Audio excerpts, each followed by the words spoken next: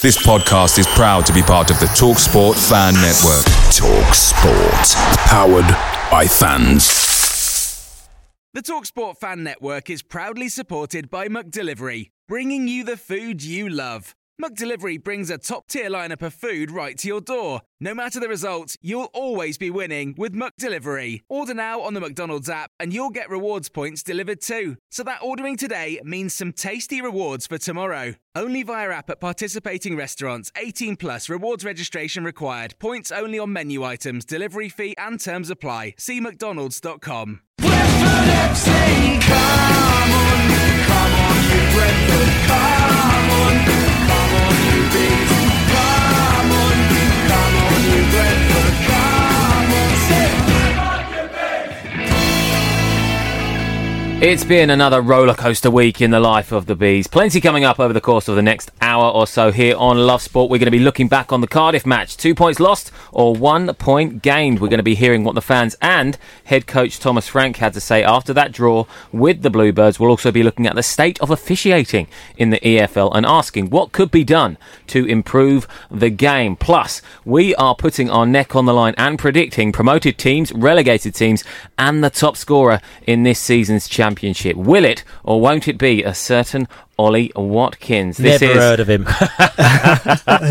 It's the Brentford Fan Show. Of course it is. You can hear Billy B. Grant from Beesotted. Hello, Billy. Hello, how you doing? Good, thank you. And XG Dave Anderson with us too. Hi, Matt. How you doing? I actually don't know you. how to say hello in Welsh, but I should have done after the weekend because, you know, I was actually infused in Welsh activity at the weekend, but unfortunately I wasn't there for long enough to actually learn how to speak the language. Many local haunts you visited, I imagine? We visited a few local haunts. I also went to Cardiff Castle as well. Because, Did you? Yeah. I tell you something. I've been to Cardiff many times. I know a lot of people know about the Copenhagen story. There's always a Cardiff story as well. And Cardiff is, every time I go back there, I think this is a wicked city. I remember all the places I used to go to back in the day. The Philharmonic as well, which is a bit of an old boy, soul boy haunt back in the day as well. So, but yeah, and I passed all of that and I had a bit of a tear in my eye, just sort of kind of reminiscing about all the days back in Cardiff. Tell you what, something I've missed out in my life is the old boy, soul boy haunts. I tell you, I need a bit of that. Too. I mean, it does sound pretty good, doesn't it? Telling you, it's absolutely teething tremendous, as they say. You know, basically what I used to do back in the days that you used to use the excuse for football, to go clubbing, you know, to go around the country. So, you know, going up to the Hacienda up in Manchester, going to the Pink, whatever it's called, Toothbrush or whatever it may be in Derby, going to the whatever the club may be in Birmingham City as well, like that. So literally you knew all the clubs, all the different places to go to all around the country. And you used to revolve it around Brentford games, and it's fantastic, you know. And Cardiff, the Philharmonic was the one. Wow, okay. Sounds very interesting. Maybe one for another podcast, the late night edition of the Fan Show. Activity. Yeah. Gents, you've been in the White Hart. Of course you have. You've been whispering. The White Hart Whisperers. You know, the White Hart round the corner, Great Suffolk Street, just round the corner from Southwark Station. Wicked pub. Always take very good care of us. And because they take such care of us, we're very relaxed. And we have it's like a little production meeting there beforehand with a little bit of tucker, a few little drinks. And we talk about bits and pieces. And we were thinking about, God, jeez, it's like all of a sudden we're at the business end of the season. There's 10 games to go. Now, with 10 games to go, we're thinking, oh no, you know, 10 games to go, but only 6, maybe 7 left at Griffin Park. We need to count down those 10 games. So we thought, tell you something, let's put together in the White Hart Whisper. We thought, come up with an idea of, let's come together with a top 10 somethings that have happened at Griffin Park. So we've come up with a whole load of things that we're going to talk about over the next 10 weeks as well. Things like maybe the best Brentford player to have played at Griffin Park. And it doesn't have to be the best player, but the one who's had the biggest impact on you know, the best kit, the best goal. Yeah, greatest goal, sort of greatest player. Greatest moment. There's quite a few on this list that are going to keep people quite interested. Opposition player, atmosphere, maybe the biggest comeback, opposition team. Yeah, you know. But what was the one that we came up with today? Because, like I said to you, the White Hart is great for just kind of your juice. Your juices flow in the White Hart. That's where it all happens. And the one we were thinking about, which we're going to tackle today, is the greatest travesty, the greatest Brentford travesty at Griffin Park that you can think of. That's what we're going to do. That's what we're going to tackle. And we were discussing it, and we talked to a few characters as well. And what we're going to do is every week we'll put it out on the social media, and you can also come up with your thoughts as well, because we could probably do a whole show on this today. But already, people came up with loads of different ideas. There was things like. I remember the season 1993 when we played Notts County. I think it was the last home game of the season, and Bigger, the referee, put 8 minutes of stoppage time on, and Notts County equalised in those 8 minutes, and as a result we got relegated that season, and that was a major travesty. Yeah, there was also a bit more recent.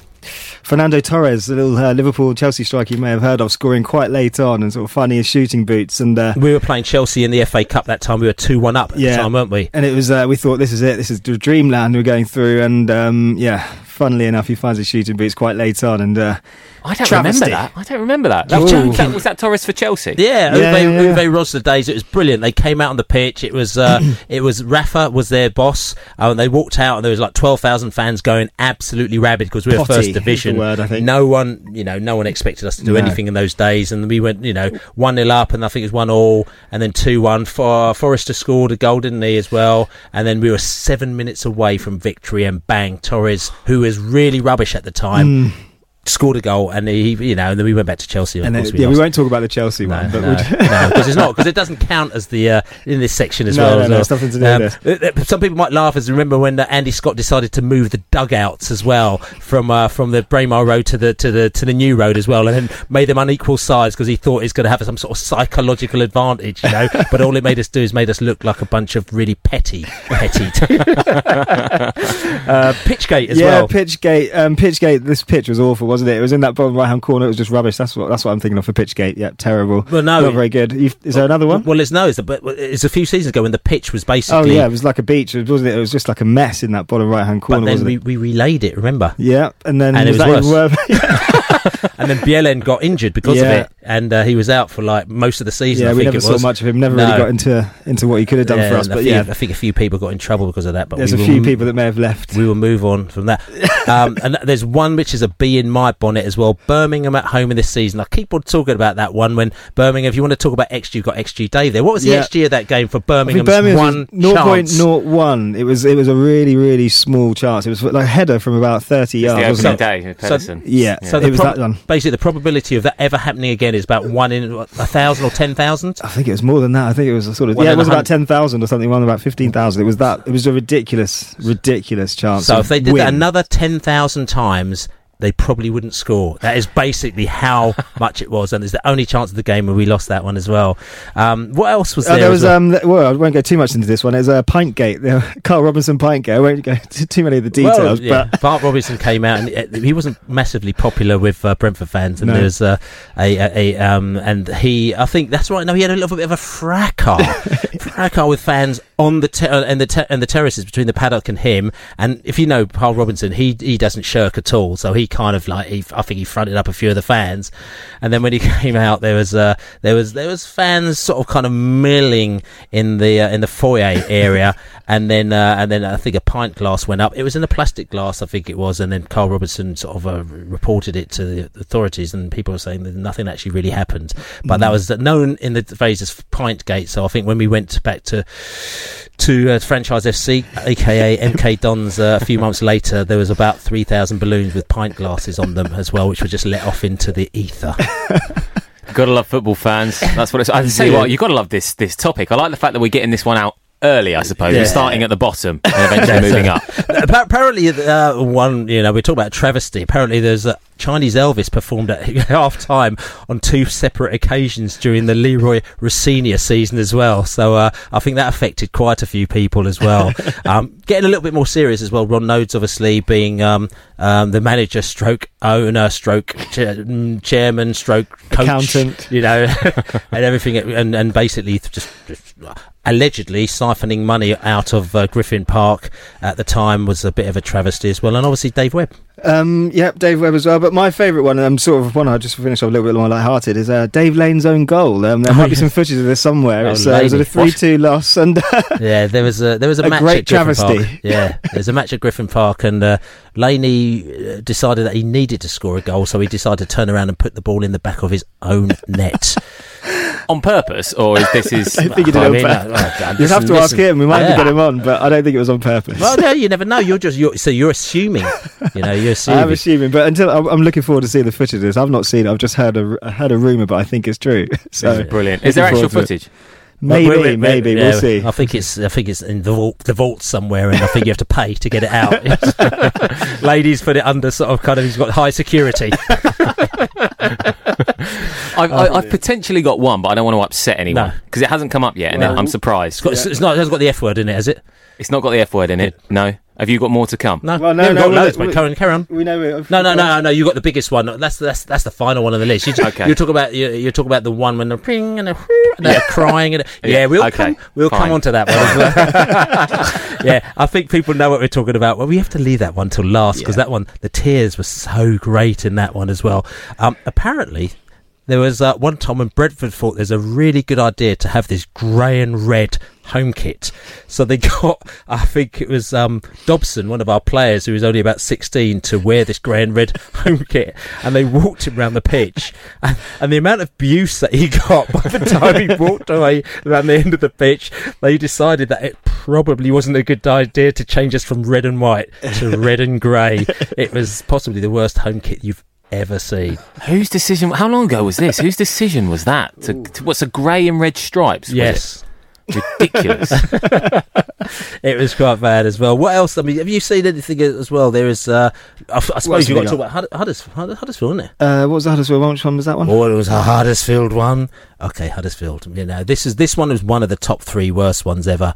Huddersfield. So basically, it was a year when Brentford, they decided to make only 2 teams get promoted. No, 1 team get promoted automatically from the third tier, as it was, because of the playoffs. Because of the Premier League had got cut down to 20 teams, so only 1, and then the remaining 4, 2, 3, 4, and 5 are in the playoffs.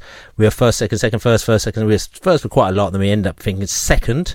Normally you would have been promoted automatically, but we end up in the playoffs. And then that season we met a Neil Warnock's Huddersfield at Griffin Park, and I can't remember the score up there. Bob Taylor should have scored up at Huddersfield as well, but we didn't do. We came down to Griffin Park. It ended up equal, and it went to penalties, and we fluffed it. I think Jamie Bates penalty shootout. Neil Warnock was managing Huddersfield, and that was it. And that was the biggest heartache for me, because it's the first time that we'd really kind of lost something. Because when we lost to Tranmere a few years before, we kind of slipped in there. It didn't matter so much. That was a big pain, that one. So that is a major travesty. That was as well. Do you remember Reading? Oh God, you caught me unawares now, Bill. Which one? Which one are you talking about? Jamie Curitan, Reading. Oh God, Reading, you lost me. 2002 we played Reading, and it was the 2 teams at Griffin Park. Whoever won that, well, if we had to win to get promoted, Reading had to draw to get promoted. We were winning. 77 minutes to go, Jamie Curitan scores an equaliser, bang, in the back of the net, and then they won. And then there's all fans celebrating on the pitch, Reading fans, and they got promoted, and we got to the playoffs, and yet again we lost in the playoffs as well. You know, one of the 8 or 9 times that we've lost the playoffs, 9 out of 9. So much heartache being a Brentford fan, isn't there? Especially when you go through these travesties. That's right. But we're going to give you the number 1, because this must have affected you, and you're not even a Bees fan. Absolutely it did. We'll go. Okay, I'm guessing we're looking at the 27th of April 2013. A certain man steps up to take a penalty. Which man is that? Marcelo Trotta. Okay, and it's interesting because he's from Italy, which is very topical at the moment now, isn't it? Italy.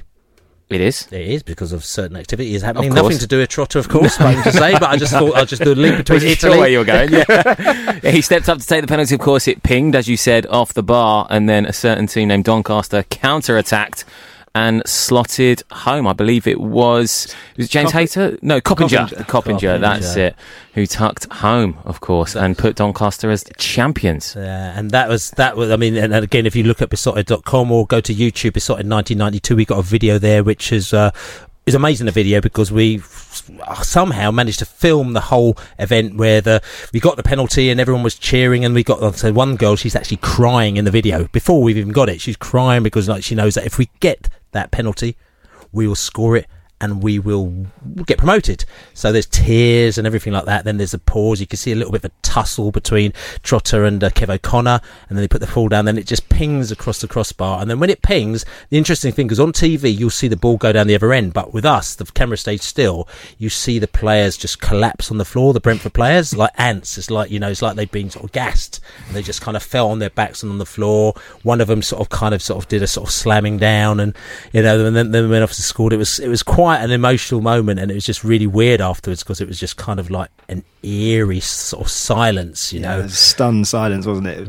Yeah. It was the bit with Gary Painter, was that the attacker who went down the right wing and crossed it in? I think the big lump up top, played for Leeds for a little bit as well. Possibly, I remember that bit. I just remember. And there was controversy about the penalty itself, wasn't there? In the sense that he wanted to take it, he decided to have the ball himself. Well, this is the tussle that I'm talking about. Kev O'Connor is normally our penalty taker, and Kevin was about to take it, and he got the ball, and then Trotter started to tussle it from him. But in the end, Kev didn't say, "I'm the captain, it's me," and they were not knocking Kev, which is fine. He actually gave it to Trotter. He said, "There you go, mate." And then so Trotter took it, and then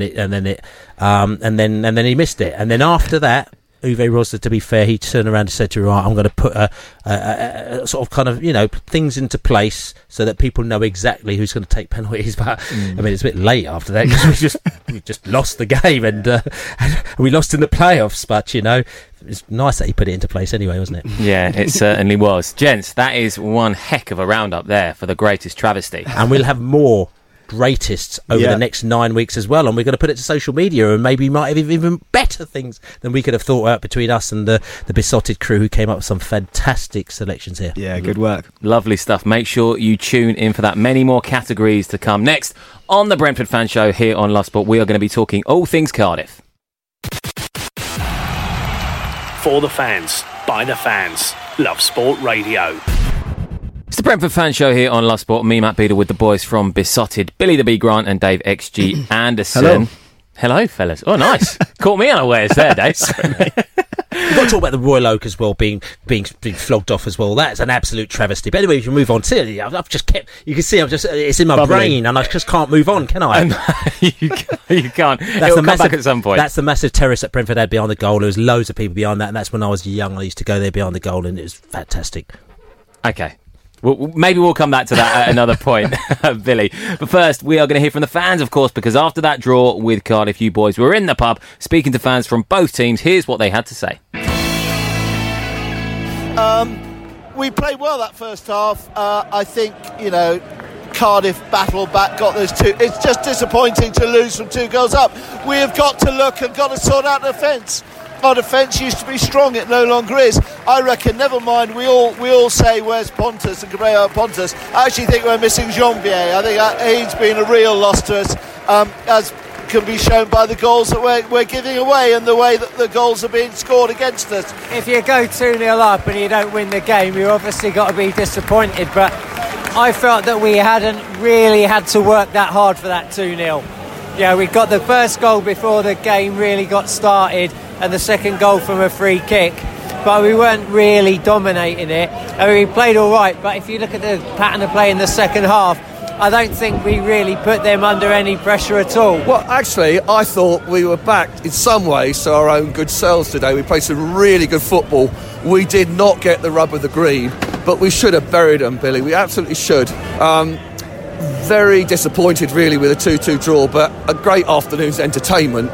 Really exciting game, and I thought we played quality, and they were very agricultural, and we managed to work round that for once. Sorry, Ben Ryan was so unlucky with his shots again. One of them has got to go in soon. If one of them had gone in, would have 1-3-2, everyone would have been delighted. Not much wrong with that performance, although I would like a clean sheet in the very near future. We're switching off at the wrong times, aren't we, I think? Yeah. And I think there's strength in depth. We're missing Jensen, we're missing Pontus. Big players, aren't they? We had that nice run. 2-0 down at one stage. You must have been thinking that the game it was game, set and match, didn't you? Well, yeah. I mean, after about 25 minutes, a hailstone come as well. I thought that was it, mate. I thought I didn't think we were going to get out of our half, to be honest. It was awful. I thought we had some good chances. We could have maybe buried some more. As soon as backs against the wall, we start coming out and playing a little bit better. And 2-2, mate. I think we were on top, to be fair. I think we were unlucky. I think the refereeing decisions were poor for both sides, to be honest. I mean, I think he was struggling to get around the pitch, to be honest, wasn't he? To be fair. The amount of injuries, quite honestly, I think you look down and you think Cameron McCutcheon would have been a great person today. To having Jean-Vier would have been a bit more solid today, I think. Canos brings in energy. Janssen and Jensen are absolutely crucial to how we play and what we are this season. And you can't really legislate for that. And we've been really kind of taken back to the bare bones at the moment. And the players that are out there, I think, giving everything they can, but it's coming up a little bit short at the moment. I just felt a little bit hard done by it, to be honest with you. After getting a couple of goes ahead, I don't think a point here at the end of it is awful, but. Yeah, we did kind of chuck it away a bit. We do have to draw a line now, I'd say. Two away games in a week. We needed to get at least 4 points. We've got one.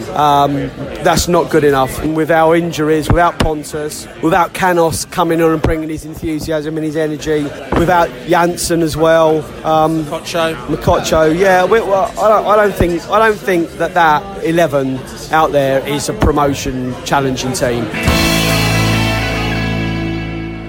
So there we go, gents. That is the opinion of all the fans in the pub there. I thought I heard some new voices there, but you've assured me they're all the same. Well, not all the same, but some different. No, the new. I mean, literally, when we go away, or particularly when we go away from home as well, we literally stick the microphone under anybody's nose who wants to speak. So it's not. We don't just select people. We just ask people if they want to say something. So yes, there were quite a few new Bees voices on there as well. Obviously, there's a couple of away fans as well, and there was a sort of a kind of random neutral who kind of gave his neutral view as well. So I thought there's a good selection of people. And always what I find with these things is, and it's not just because we do it, I just find that people are actually really quite level-headed, even though okay, you might be disappointed that you haven't got the 3 points. I think people come up with some actually really good level-headed point of views as to what the away team have been done, and if the opposition team have been playing well, they give them the props, and I think they did that today.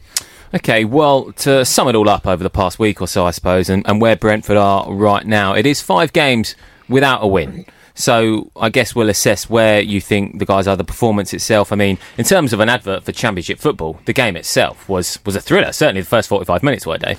It was, yeah. It's that cliche game, well, not even game of 2 halves, game of sort of 40 minutes and then last 5 and then the second half. But I think we started well. We were good. Yeah, we started well. We sort of dominated the game. Good in possession, and went 2 goals in the head, and it didn't look like it was going to go any other way other than us sort of romping to 3 or 4. And then I think Harris sort of rattled he rattled them a little bit and said, "Are you going to just get blown over at home here?" And then a few sort of heavy tackles came in, and it was a little bit more aggressive from then. And then before you know it, it was sort of 2-2, and it was how have they done this? How have they got back in the game? I don't think they deserved it. I think they were one of the worst teams I think I've seen in the Championship, and really? I don't say that lightly. Sort of in possession or play, building up. How they look to attack, they are pretty awful, and not just saying that in like a 2-2 draw and sort of being picky. They are a really bad team. I think they've gone backwards actually since Warnock, which is bizarre to hear. But yeah, it was a strange one. It was just in complete control, and then it got wrestled away from us, and then it just got quite niggly. But I don't think we suffered. I think we might hear from Frank earlier. I think we sort of stood up to the task, and because they came back to us, we didn't sort of think, "Oh, let's lose this." We kept going and we tried to win the game, but it was just a difficult one, and we might talk about this later as well. The officiating probably didn't help either. Billy? I mean, it was one of those ones where before we knew it, we were 2-0 up, and a lot of people say it's all your fault, but I was just like, we've got this in the bag, and Laney just turned around to me, "Stop it, Bill," and I'm like, "Nah, man, we've got this one." After the previous few weeks, we were up 2-0 up here, and we were cruising. But they, it was this whole thing about they were very direct. There's nothing wrong with that. No. Launching the ball straight into the area, and it's just very annoying that we weren't able to deal with it. And like I said to you, I've talked about this before with are we not I've talked about it, but everyone's talked about it before. Are we suffering without Pontus Janssen? And the question is that we feel that we are suffering without Pontus because before Pontus when Pontus was playing for us, we conceded 18 goals in 25 matches, an average of 0.7 goals a game. With Pontus not playing now, we've conceded 14 goals in 11 matches, at an average of 1.4 goals conceded a game. So you can see, already, okay, you could say it's a small sample size and all that kind of stuff, but no, you can kind of see with the shift. That's a massive shift in the fact that, we're actually conceding much more, and the fact that he's not there. Now, you may argue the fact that, okay, Jensen's not in the midfield and certain things not happening there, and, De Silva's not playing as well as he may be. There's other factors maybe involved, but I think his presence, him in the defence, he's great on the ball. He's also great at commanding the team, and that missing has really, I think, caused us major problems. And of course, Brentford are going to hold it down and play it down and say we've got a squad and everything like that, and they've come in and they're doing their job. But I just think that Pontus is a massive miss for us. He's clearly identified a threat as well, hasn't he, Neil Harris, for Cardiff, because that throw, that Will Volk's throw, we know all about that. 24 goals now they've scored from set pieces in the Championship. That is more than any other side. Yeah, both their shots on target against Forest in the game before came from sort of long, 2 of their 4 shots on targets came from long throws. Lots of chances against us. And if we're reeling a little bit because we haven't got Pontus. And I think if you look at the type of goals we're conceding, the type of chances, they're all from sort of direct balls in, and then it's that first clearance that's not being cleared, and then the second ball as well, and someone's getting on the end of that. Losing Pontus is bad, but sort of losing Janvier as well behind him, who is, much inferior version of Pontus, we'll be honest about that, but still losing him again, we're really at the bare bones, and it's a route to attack, and we just can't seem to defend our goal in that sense. All of our other play is really good, sort of in terms of controlling the game and not giving away too many open play chances. We're not being done there from that sort of situation. It's just these set pieces, and we just need our big boys back, basically, and that's what we need. Yeah, absolutely. There was a bit of handbags during the game. Not the first time that we've seen Thomas Frank just get a little bit feisty, which I personally think is actually good to see. We'll hear from him first before we react to that. Here's what he said after the game. In many ways pleased with them. I think we showed a top attitude from the first second. We just went here, dominated, to control the ball, created chances, opportunities, went 2-0 up, totally in control the first 25 minutes. Then we conceded a goal, and then it got a little bit back and forth. I think a good goal from Cardiff, to be fair. And then we knew that the defensive set pieces we need, they were very strong in that part, and we knew the long throws was they were very good at that. So of course we should have handled that better in that situation. But then we just got another goal just before halftime, just like against Luton last time. And I'm pleased that we went out to second half on the front foot again, dominating the game, just wanted to go for that win. But second half was a little bit too much back and forth. They played the long ball. Second ball, we needed to defend a lot of long throws in a row. We kept going, and we kept trying to create that final pass, that big opportunity that could have given us the third goal. So overall, I'm pleased with the performance. It seems like we are in a spell where we just need to do even more to turn the draws into wins. I think if you look just at the numbers and the performances, I think we've done enough to win at least maybe 3 of the last 4 draws and a loss. But for whatever reason, we don't. So we just need to stay in there, work a bit harder, do everything we can to play better. But I'm pleased that we came here and played the Brentford way to dominate and go for the win. I almost never in the media complain about the refs, if we should have had a pen or they shouldn't have had a pen or whatever. Today I need to raise my voice because I think it was a clear red card, and it was just right in front of the fourth official. The linesman conceded as well. Neil Harris admitted there was a red card. The player after the game admitted it was a red card. So for me they were just too soft. And yeah, couldn't take that crucial decision. But that's football. We need to move forward. Hopefully they learn. Giving your team a voice. LoveSport Radio. It's the Brentford Fan Show here on LoveSport. Me, Matt Beadle, with the boys from Beesotted, Billy the B Grant and Dave XG Anderson. Before we move on to reacting to what Thomas Frank had to say there, and also just a bit more reaction from the Cardiff game. A quick update from the Championship, and that is that Middlesbrough have turned the game on its head at the Riverside in their clash with Nottingham Forest today. Ryan Yates put the visitors ahead, but then 2 goals in 4 minutes, courtesy of Rudy Gestead on the score sheet. Who would have thought it? And Lewis Wing just putting the home side in front. So Middlesbrough 2, Nottingham Forest 1. A good result for the Bees. Have some of that. Great result, fellas. Yeah, well, a good result as things stand. Go on, Baker Street. See, it's doing it for us, isn't it? Right, gents, let's just react to what Thomas Frank had to say there. We did mention before the ads that he was quite vocal. He got quite feisty in the game, didn't it, on Saturday? Yeah, I mean, it did get feisty during the game. You know, listen, Harris, he knows what he needs to do against Brentford. You know, we're a particular type of team. He's played against us before. He's frustrated us before, and he knew what he had to do. You know, they were doing their long throws, getting the ball into the middle, and we were not dealing with that as well as we were doing back in the day, as I said, and we talked about the Pontus thing as well, you know, and also there's a few little tackles that went down which weren't particularly sporting, I think is probably the best way to do it, and they weren't picked up on, which we'll probably talk about a little bit later. Yeah. So that's how Cardiff actually kind of dealt with us, and I think they kind of knocked us a little bit out of our stride. Yeah, basically what we're saying is these teams, we need the game to go quite pure. We need protection from the ref. We need it to be nice and free-flowing, and then when teams like this sort of ruffle us up, and it's a tactic. They're being sent out to do this.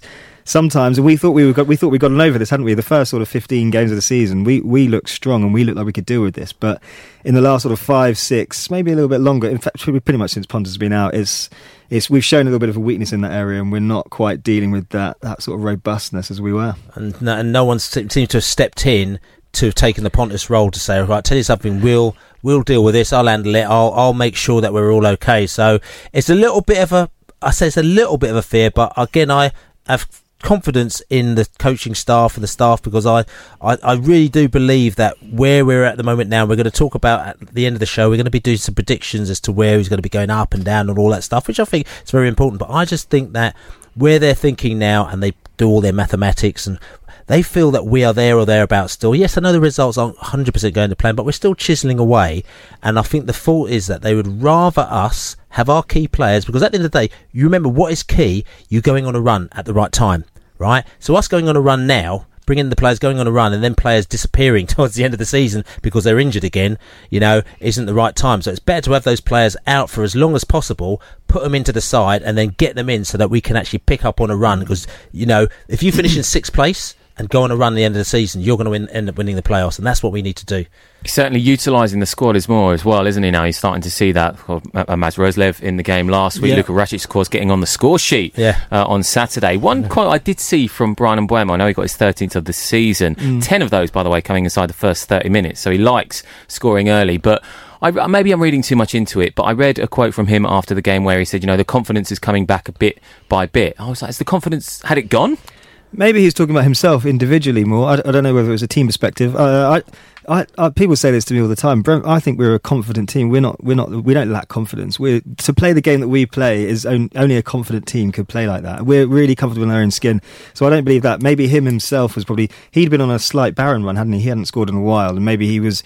But maybe something's going on in training, or maybe he's not doing what he's been asked for. But I wouldn't read too much in that. I think there's a period where we knew we had a tough set of games. You know, we had the Nottingham Forest game, the Leeds game. You know, we had the whole game to a certain extent, which could have gone either way. But they'd sold their players a couple of days beforehand, so it bode in our favour. You know, we had the Blackburn game. We knew they were tough games, and I think that they kind of drilled this into the team, and maybe with the changes and everything like that, maybe they kind of got, I'd say nervous, but they realised that they had a tough set of games ahead of them, and because they haven't quite gone to plan, maybe again they have taken it slightly to heart, and the confidence has gone to a certain extent. But I just believe that all they need to do is get one decent result, because you see, as soon as they get one decent result, they're buzzing again.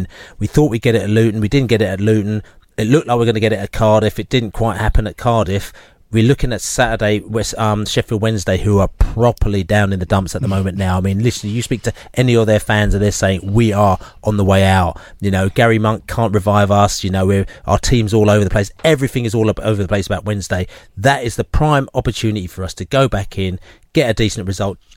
merely it's not about 3 points at the table, so we can actually get that confidence back and we can be buzzing again. Yeah, incredible. They were third at Christmas Day, I think, Sheffield Wednesday. 2 wins in 13, is it now? They're in free fall. So you'd like to think Saturday, back to it, gents. But let's get back to the officiating and the referees, because it was Simon Hooper on Saturday. It was, because, I mean, it's Simon Hooper on Saturday, but what I'll say before that as well is that, I mean, and we discussed this a little bit earlier about this, is the league as strong as it was last season? Because a lot of people have been saying that. A lot of people going, no, the league is terrible this season. It's not as strong this season as it was before. It's rubbish, you know. But then I just had a little bit of a spin and had a little bit of a look. And last season, top of the league was Norwich on 72. After playing, 36 games. West Brom were on 69. So, okay, but everyone thought Norwich sort of kind of running away. Then Leeds were second on 67 last season. Now they've got 68. Third was Sheffield United on 65. We've got Fulham on 63. We got West Brom fourth on 60. We got Nottingham Forest fourth on 62 this season as well. Borough last season was 58 in fifth place. Brentford are on 57 in fifth place, and Bristol City were in sixth place on 54 last season. And Preston are 56. So if you could see that, actually, we're kind of there or thereabouts.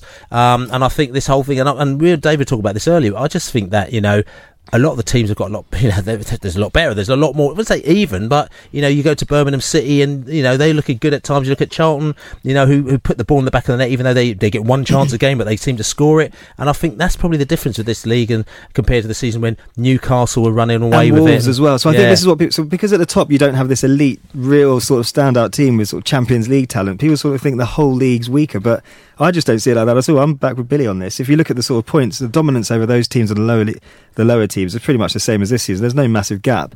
It's just that you just don't have this real shining light at the top, which probably fools everyone into thinking it's weaker.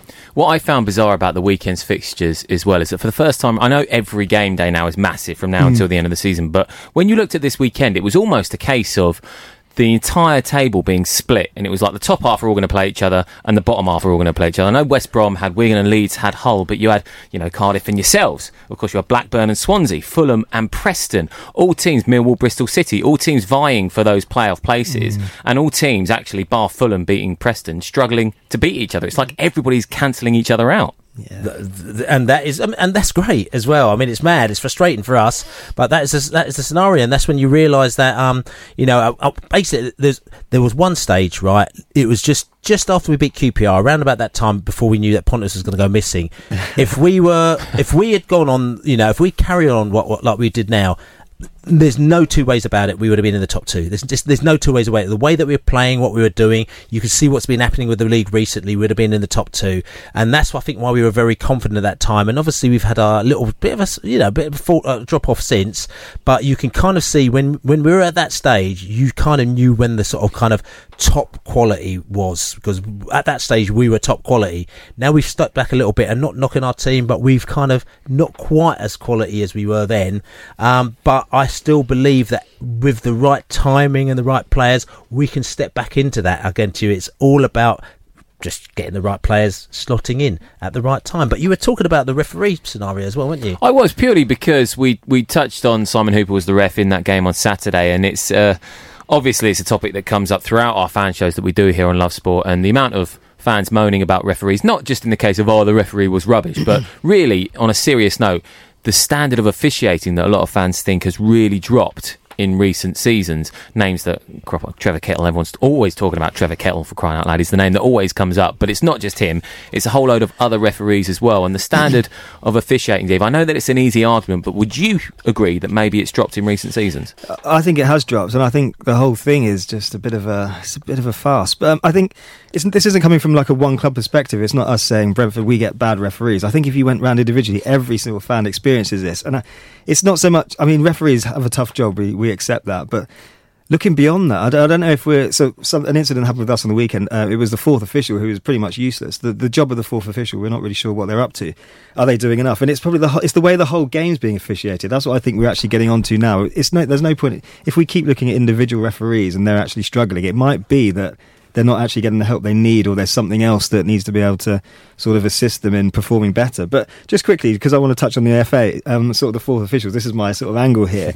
Quick definition of the fourth officials. In general, fourth officials are responsible for assisting the referee with administrative functions before, during and after the match, assessment of players' equipment, managing substitutions, including using a numbered board and electronic board where supplied. And what I don't even, that's not really a lot, is it really, if you think about what they're doing throughout the game. So I was kind of thinking, why are they not watching a sort of live feed of the game and in touch with the referee all the way through, mic'd up, assisting him properly, controlling the whole game with him, doing what an assistant referee you'd think would do, and looking at decisions, helping him where he's on the blind side or where he might not be in the right position. I just don't think the fourth officials are really doing anything. Well, they're not working hard enough. Because we did have a situation again with Volks. He put his, as people have seen, he put his knee on Norgard's head, which, everyone has said they've seen it afterwards. That's a blatant red card.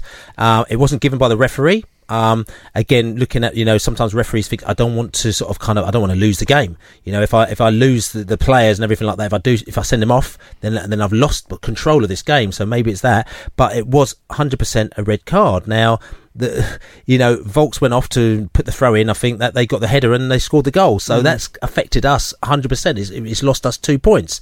That has. So it's really frustrating. And now coming back to what you said, man, you're talking about the game and how in effect, you talk about the organisation, and they're not kind of like, they don't seem to be organised. You've got the Professional Game Match Officials Limited, which is a big organisation. They've got 115 staff, who are paid £8 million a year in wages and benefits. You know what I'm saying? So there's a proper organisation.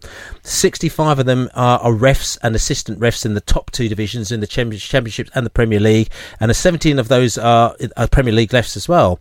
And of that, how much do you think a referee gets? Do you know what they get paid? That. No idea. I think didn't the top ref a few years back, wasn't he get like $100,000 a year or something? You're talking about top refs. They get £70,000 basic, plus they get £1,000 a match as well. Now, I know, that's for Premier League. I wonder if that's Championship or not as well. But what I'm trying to say is that it's not an unsubstantial amount of money as well. So, you would expect a certain amount of quality, a certain amount of training. It's interesting what the refs do. Some of the top refs, they actually do a real lot of research. They watch the home match game, they watch the away match game. They watch their tactics. They watch where their corners are. They do actually quite a lot of work to try and try and understand the game. Yeah. So that's what I reckon we should stress. I don't think we're saying that refs in themselves are useless and bad. I think the whole system around them is probably not good enough. And however much you try and sort of perform at the best of your abilities, you're probably not getting the tools and the help from everybody who's around to sort of help you with it, are you? That's kind of where we're coming from here. So I think just a quick wanted to look at sort of hockey, for instance. So I think football's just probably quite behind of it, how it sort of officiates the game. So hockey, that pitch is so much smaller, the ice hockey match. You have 2 on-field refs and you have 2 linesmen. You have 4 refs buzzing around this court. So, what if that's sort of officiating on the game? They're not really sort of standing behind and just handing out buttons and sort of counting stuff and making sure of substitutions. They're actually looking at the game and making sure it's being sort of officiated properly. And I don't think we have enough officiating the game, personally. No, and also it's quite interesting as well because to be fair, XG David, his name is XG Dave, not Dave XG, if you don't mind, actually. All right, but XG, listen, if you're going to get the nicknames, you get them right. But XG Dave pointed out to me at the weekend. Okay, we played Cardiff. It was 90 minutes plus a few minutes of extra time on the game. How long? And I'm going to ask you, do you think, just quickly, the ball was actually in play for that game out of the 90 minutes plus extra time both halves? I'm going to guess by that we're looking at what? 60 minutes. XG Dave, how much? Oh, it's a little bit less than that, mate. 49 minutes it was. 49 minutes the ball was in play for that 90-minute plus extra match. So it goes to show you kind of what is going on. The referee, you could say that he didn't quite have control because the players were allowed to cheat and waste time and fouls and rolling over, and he didn't put that time up. So how do you take for that? This is what we're talking about, the game being pure. If you're just going to have stoppages, if you've got clubs who don't want the ball and want to just waste most of the 90 minutes, and you've got us who want the ball and want to play and want to score, you're fighting it back. You're fighting uphill altogether. Sorry, Bill, I've got what you asked me then. No, I'm just talking about that. Yeah. So what can we do to combat that? Yeah, we were sort of thinking of ideas, and it's a bit radical here, but is a 90-minute sort of start the clock and press play and go, is that the best way to play the game? Something I've spoken about with some of my friends privately is an hour match, so the match lasts an hour, and every time the ball goes out, you stop the clock. That's it. So you can't. There's none of this sort of messing around. You've got an hour. You make sure you got an hour of pure football that gets played, and any sort of stoppages. That's it. You pause the game. The stop clock. Interesting. Do you know what? My only American fear with football. that, is that we'll move on, because I remember MLS, the early days of MLS, and you get to the point where you've got 10 seconds and the whole crowd, 10, 9. And you're like, come on. I think we've got to try and not think of the cheesiness of American sports and think about our own sport and how it would work. And I reckon I think we could get around this. There's something there. Okay, a debate for another time, perhaps. Let's just be thankful that we don't have VAR in the Championship. That's definitely a debate for another time. Right, next up, I'm going to be putting the boys on the spot with some Championship predictions. We've all got one, and we're not afraid to put it on display. Our opinions, that is. Share yours now at LoveSport Radio on Twitter, or call us 0208 70 20 558. LoveSport Radio, your fan station.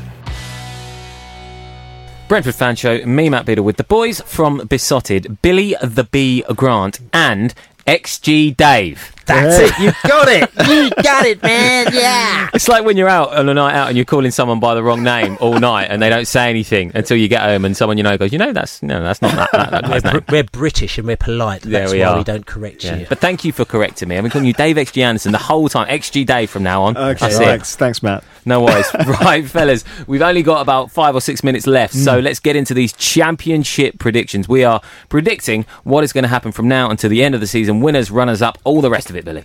Yeah, okay, for me, very simple. Winners of this Championship is going to be Leeds United. I just think that they are too good, and they've been missing the chances. But I think now they're back on track, and they just as XG Dave says, the XG is too high. They create too many chances, and they're on the home straight now. So Leeds United. Yeah, I think I'm with you there, Billy. Big advocates of Leeds throughout the season. You can see everything they do is just they're the best team in this league by a million miles. And if they don't win it, I'd be very surprised. Yeah, 4 games on the bounce now as well. They've had their blip, which I suppose can serve as some inspiration for Brentford. Brentford kind of going through a mini sort of blip at the moment, and they've bounced back. There's no reason to say the Bees can't do the same. Billy, runners-up. Runners-up's going to be West Brom as well. I think that, again, if the season was a little bit longer and we or other teams come out of a then we might be able to catch them up. But I think West Brom are too far ahead of the game. I think they're all right. They've got some great players, and I think they strengthened very well in the last window, and that's going to see them good. Runners up for me, controversial, not West Brom. I don't think West Brom are going to come second. Oh wow! I've thought this all the season. I don't think they're going to come second. Second is either going to be us or Fulham. That's my shout. Wow.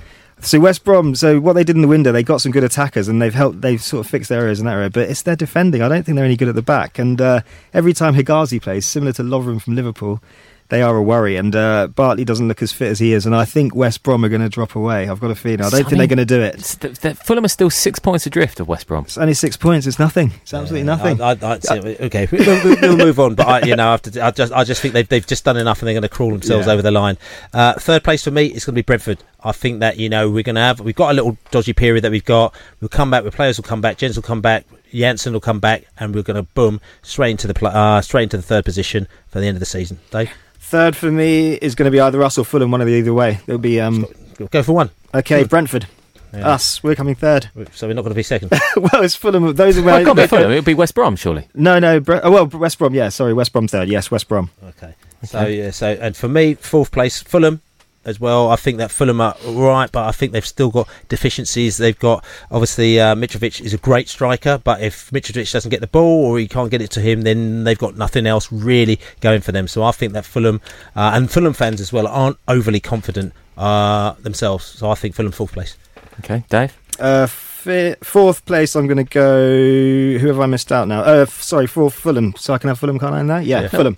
Yeah. I thought you were putting Fulham in the top 2. You've confused me. Well, no, my top 2 is a little bit liberal. It's going to be either us or Fulham. So fourth. You're meant to be the mathematician here. You can't be all place. Jesus. Fourth, I'm having Fulham in fourth. Okay.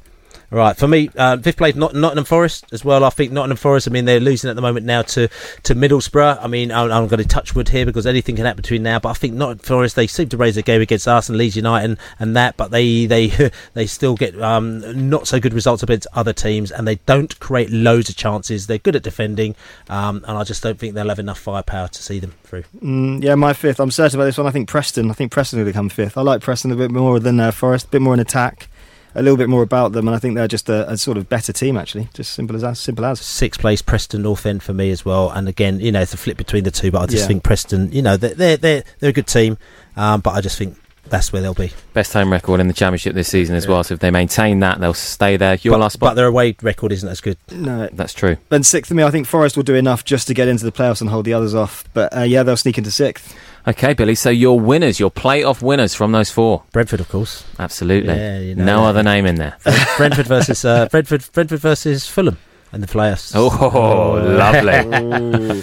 And I think West Brom will do the playoffs. I think they'll get through. That's the route they'll go through. Traitor. So Brentford are going up automatically and West Brom are going up by the playoffs. Yeah. Okay, good. That's it.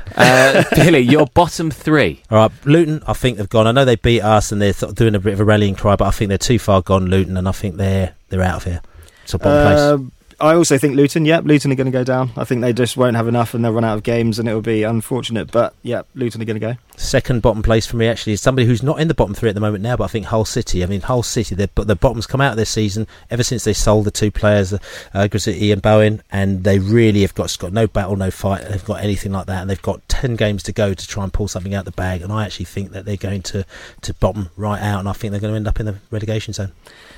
Yeah, I think they're going to be okay. Borough's my other team. I think Borough are going to go. I know we're watching them now and they're sort of beating Forest, but Borough's my second team to go down. I'm not too keen on them at all. And my third team to go down, and Borough were there or thereabouts, but I don't know, there's something about Borough I think that's going to save them. I think that against somebody else who's not in the relegation zone at the moment now is Charlton. I think Charlton at the moment now, I think they've they won 2 in 6, or is it, they're not doing particularly well. Yes, the chances that they get few chances, they put them at the back of the net, but at the moment now they're struggling a little bit, and I think Charlton may, and the last game of the season, drop out. It was a big loss on the weekend for them, wasn't it? But Charlton, I've not put Charlton in mind. I think they're going to be okay just because of Taylor. I think Taylor's goals might keep them above, but I think Barnsley are going to go, actually. They've been on a good run recently. I don't know how much they can keep that up for. So I think it's going to be Luton, Borough, and Barnsley for me. I think Barnsley are right. I've always said at the beginning of the season, put it in my pre-season predictions. I think that Barnsley, everyone's going to pick them to go down, but I think that up front they're great. Carly Woodrow and the players that they've got, I think great up front, but defensively a bit dodgy. And just quickly, who's going to be top scorer? Top scorer, none other than Ollie Watkins. Ollie Watkins as well, the scorer's chart. Good stuff, fellas. Before we go, very quick plugs, Billy. End of season social tickets are off sale at the moment now because we've just sold loads of tickets and we just have to do a bit of analysis as it is, you know what I'm saying? But go to beesotted.com/social and you can put yourself on the wait list now, and then hopefully they'll come on sale in a few days' time. And also Sheffield Wednesday podcast Thursday morning 6 a.m. prideofwest.london. Good stuff. This has been the Brentford Fan Show. We'll be back next Monday, 8 p.m, with all the reaction from what will hopefully be a win against Sheffield Wednesday. Come on, you bees! Come on, you bees!